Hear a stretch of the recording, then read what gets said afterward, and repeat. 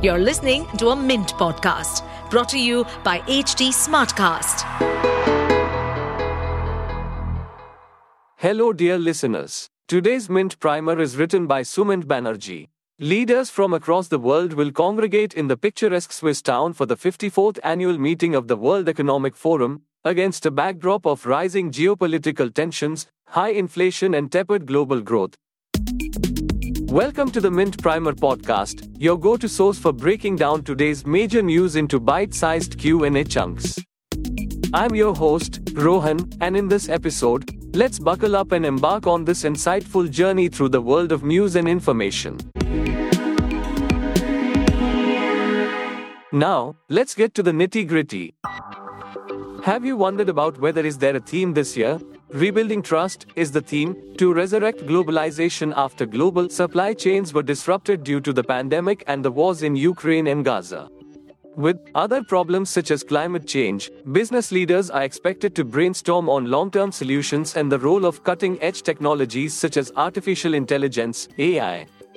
Sub-themes this year include achieving security and cooperation, creating jobs and growth, and a long-term strategy for climate, nature and energy.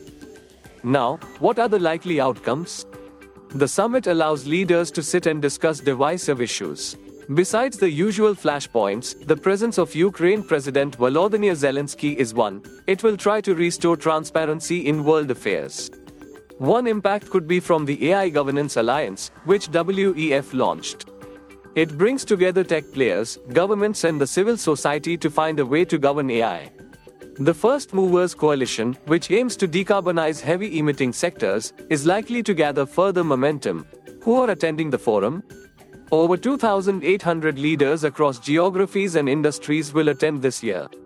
Political leaders include Chinese Premier Li Qiang, French President Emmanuel Macron, European Commission President Ursula von der Leyen, President of Argentina Javier Milei, and the Korean Prime Minister Ha Duck-soo.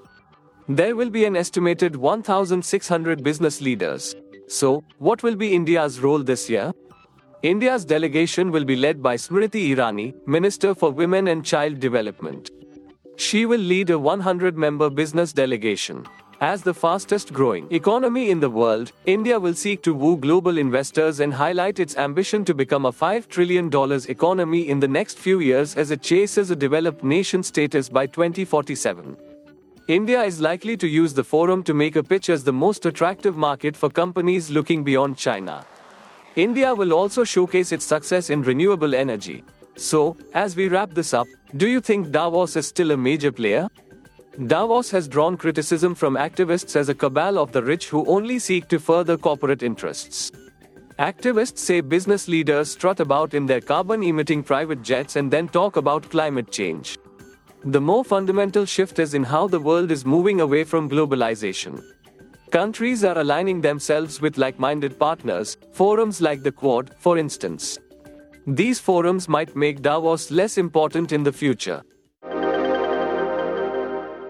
Well, folks, we hope you've enjoyed this eye-opening episode. Do you have questions or ideas for future topics? Drop them our way. Find us on Facebook, Twitter, Instagram, and LinkedIn for all the latest updates. And hey, if you crave more info, hop over to our website at www.htsmartcast.com.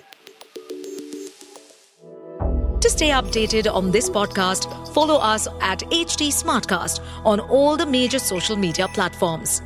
To listen to more such podcasts, log on to www.htsmartcast.com.